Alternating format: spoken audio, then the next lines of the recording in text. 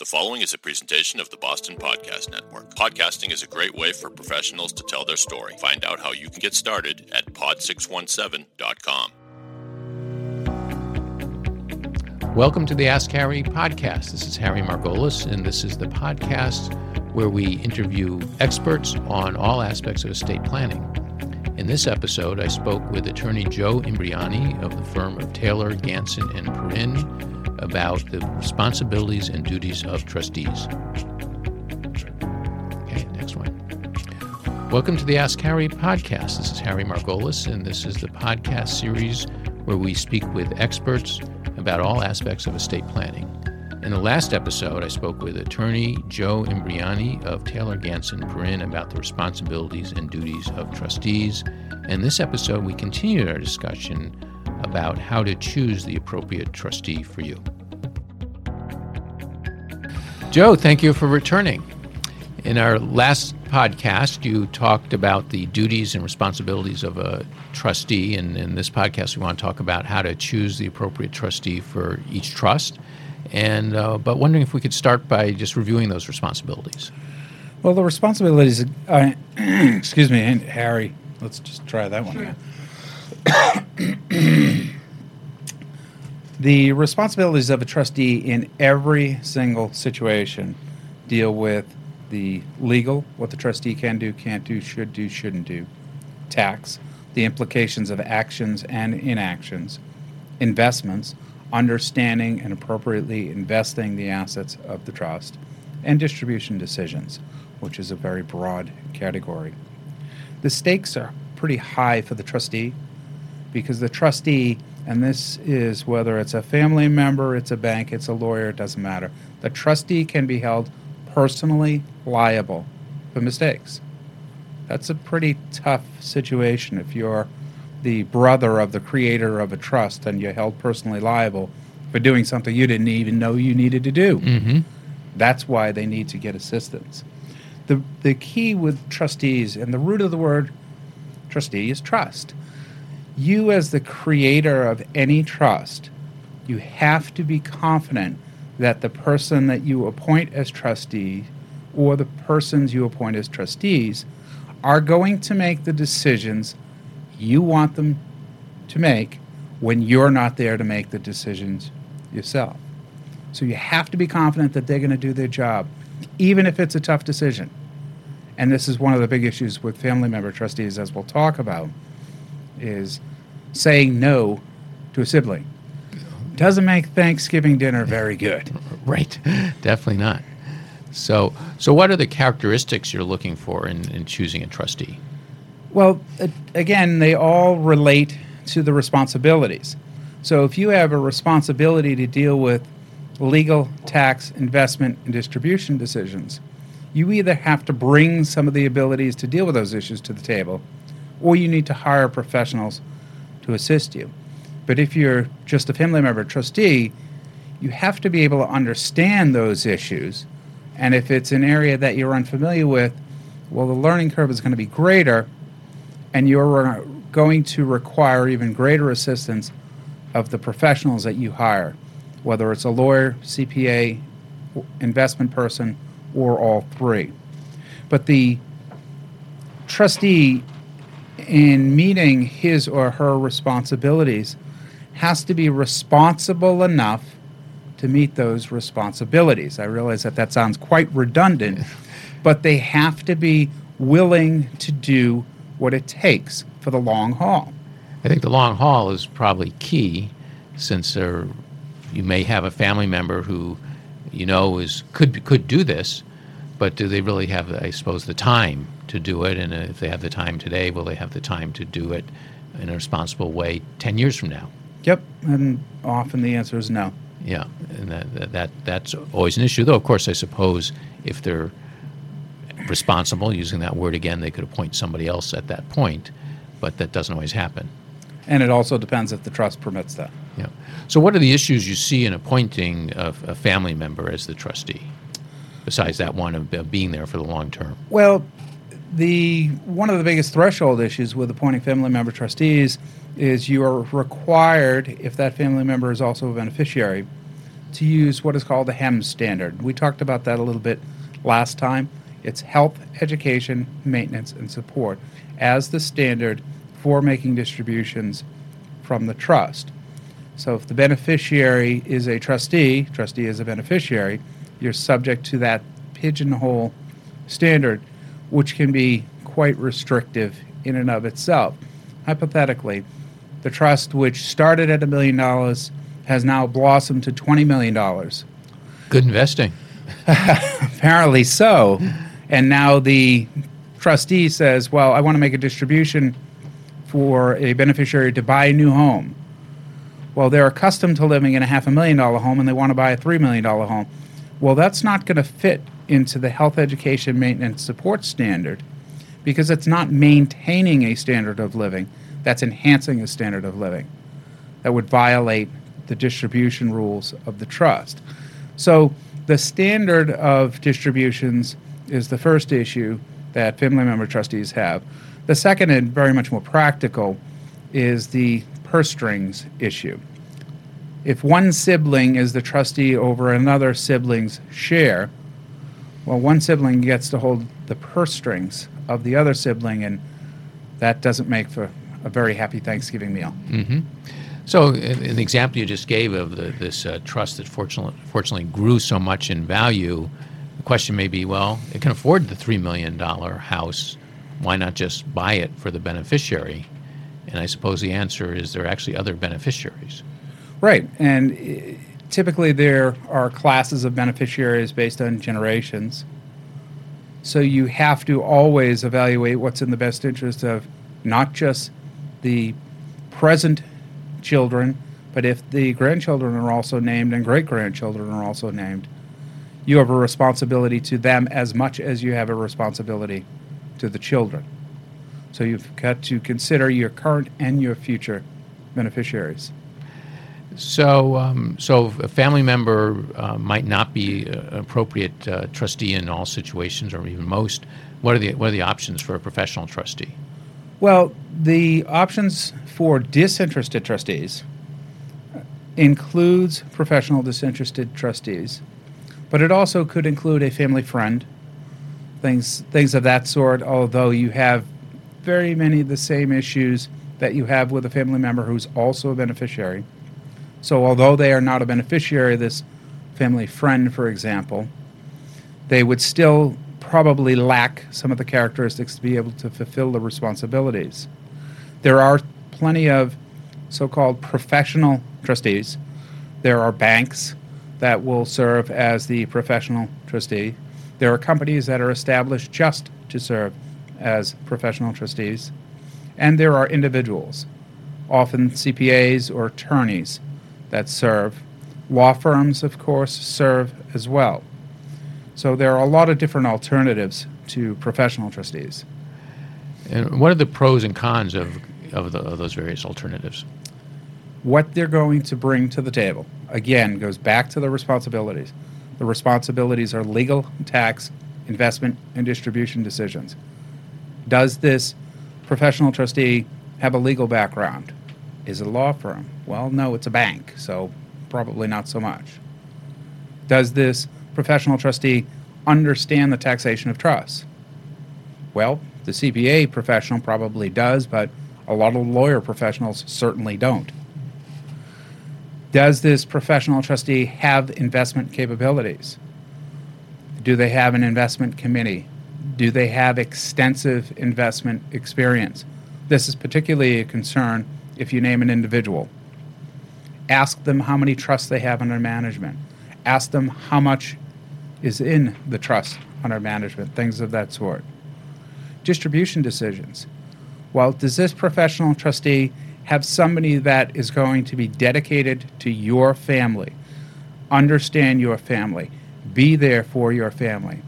Or is this professional trustee going to change trust officers every 2 years, 5 years, 6 years, so that come 10 years down the line, the beneficiaries don't even know who to call, and when they get the right person, the trust department doesn't know who's calling and why. So you need somebody who's going to be there for you for the long haul, that has abilities in the different areas of responsibility.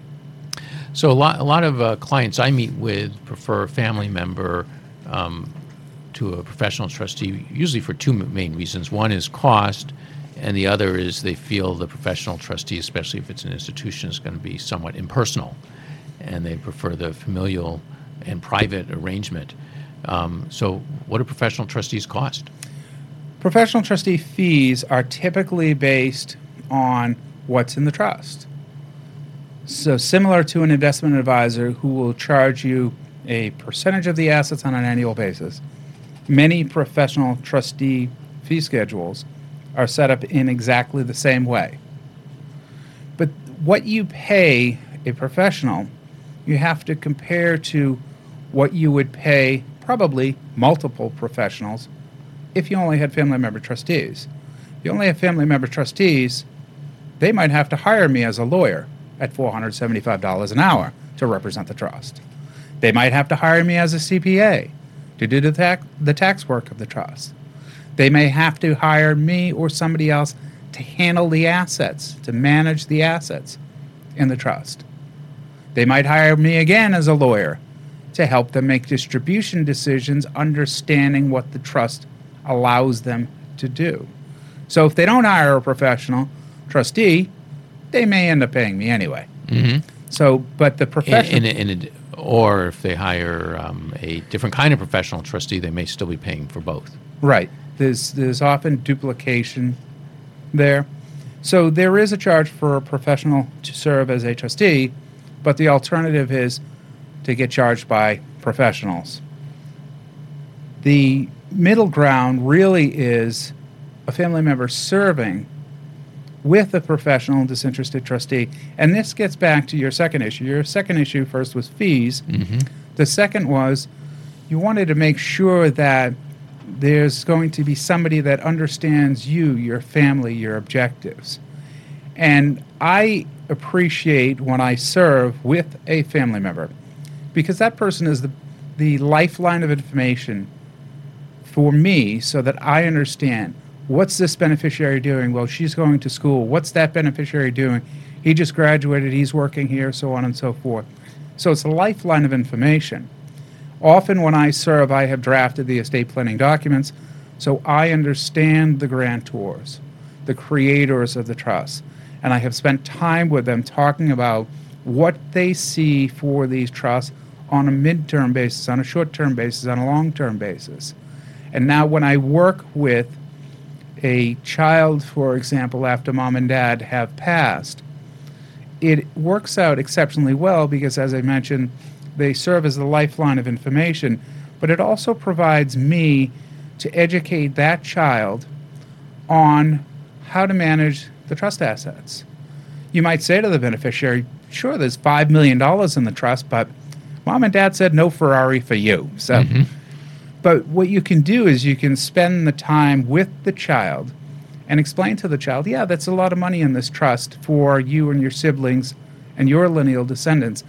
But let's show you how it can work for you in the long term, how this can be your security blanket for retirement purpose, how this can help you pay your kids' college education and perhaps your grandkids' college education. So I have found in my experience that working with the children is fantastic, and I end up becoming quite close with them, which is good because it helps me understand their objectives and helps me understand their family units. And I've often found that people inherit money, or in my practice, they sometimes get money because of a personal injury lawsuit, and there's all of a sudden there's $1 million there, and it looks like a ton of money, but in this day and age with what things cost, and if you want it to last a lifetime, you actually can't spend that much of it. Is that right? Absolutely. The old song, if I had $1 million. Right. The answer to it is it doesn't go that far. So you have to spend the time with the client so that they understand that it needs to be invested properly so that it can last and provide them something for a considerable number of years. Yeah, because often if you start digging into principal, it becomes a downward spiral because it's not only are you reducing the principal, but you're also reducing the future income. Yep, so absolutely. There's less available, and then you spend the same amount the next year, and there's less the year after that. And That's the toilet bowl treatment. oh yeah, It just goes around and around and down every revolution. mm-hmm. So that can be pretty tough. Now, what do you do if I don't know if this is something you write into the trust or how it would work, but another concern of clients is what happens if the trustee doesn't work out, whether it's a family member or a disinterested trustee? Well, if you are a professional disinterested trustee, you are not in the business of getting in arguments, fights, disagreements with your beneficiaries. That having been said, you can't allow yourself to be stepped on and allow them to have every distribution they want if it doesn't meet the terms of the trust. But there certainly can be disagreements. Some trusts are written so that the beneficiaries, have the right to remove and replace the trustees. And I discuss this with all clients. Do they want to grant the beneficiaries that right? It sounds fantastic. Well, if the trustee isn't being cooperative, the beneficiaries can throw the trustee out. But you also have to look at the reverse side of that. If the whiny beneficiary isn't getting his or her way, the whiny beneficiary can throw the trustee out and find somebody else who may be more compliant, if you will. Mm-hmm. So it is a huge power to grant to the beneficiaries the right to remove and replace the trustees. However, we do it in some circumstances. The other more practical is if a situation arises, one hopes that the professional trustee is mature enough to step aside. I have had the situation not where I've had difficulties arise, but I've had clients move to other jurisdictions. Mm-hmm. Recently had some very successful clients move to the so-called left coast.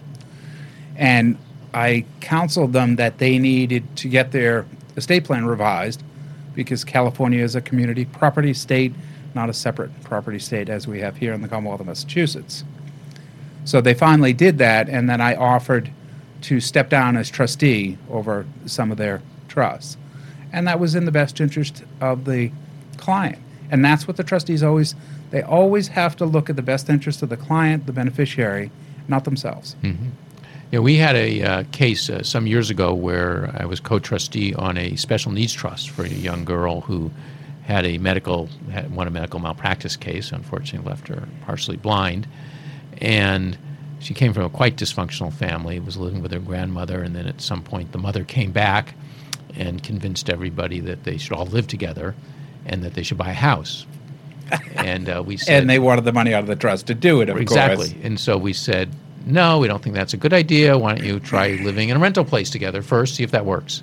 But unfortunately, we had given the grandmother the right to change trustees.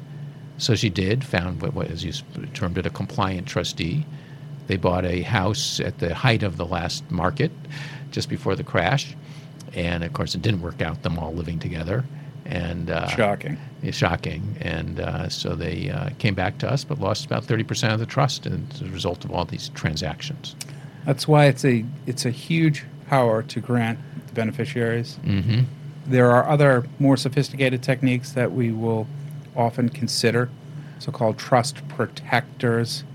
And what is a trust protector? You hear more and more about that. Well, the trust protector is often, say, a sibling of the creator of the trust.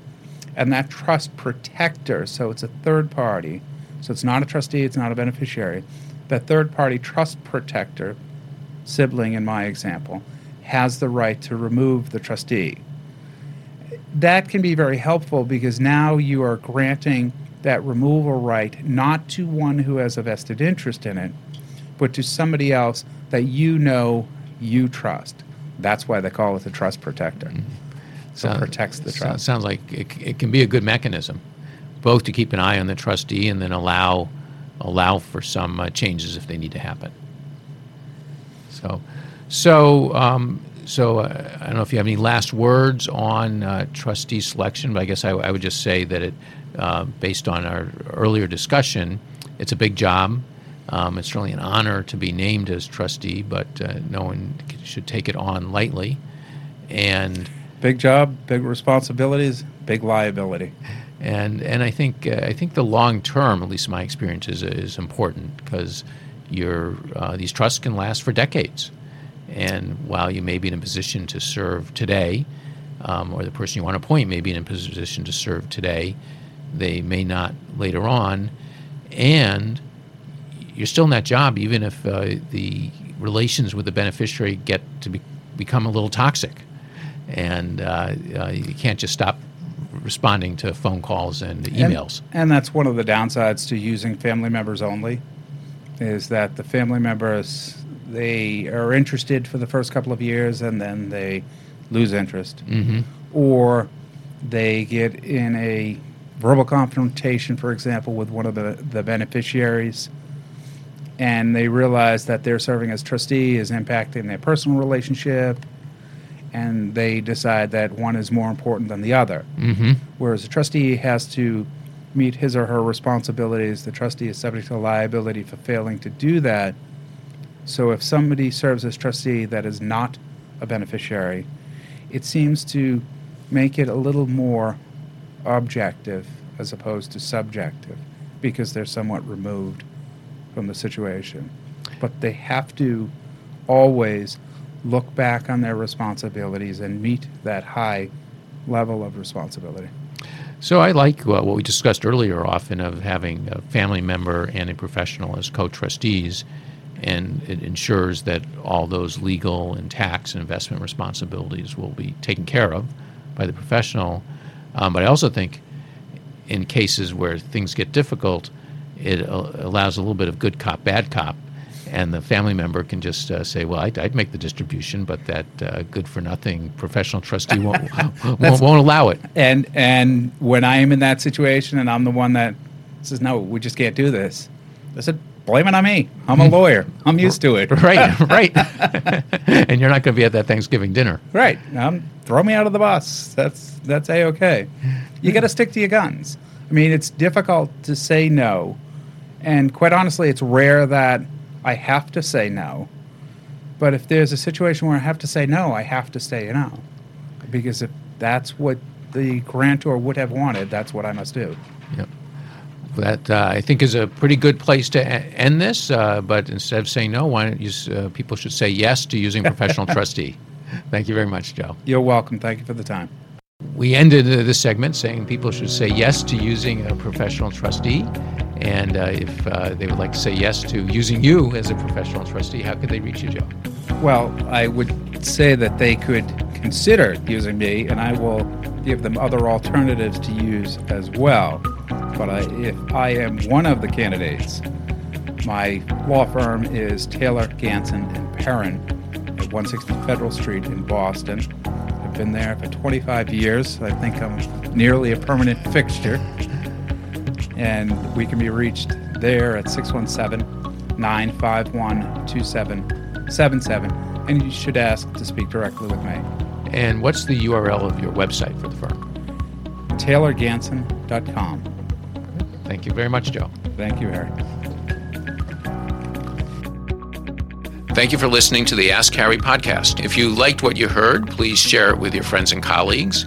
If you have questions about estate planning, you can find answers at askharry.info. And if you don't find your answer there, you can post a question and I will respond to it. You can also subscribe and listen to future episodes on iTunes.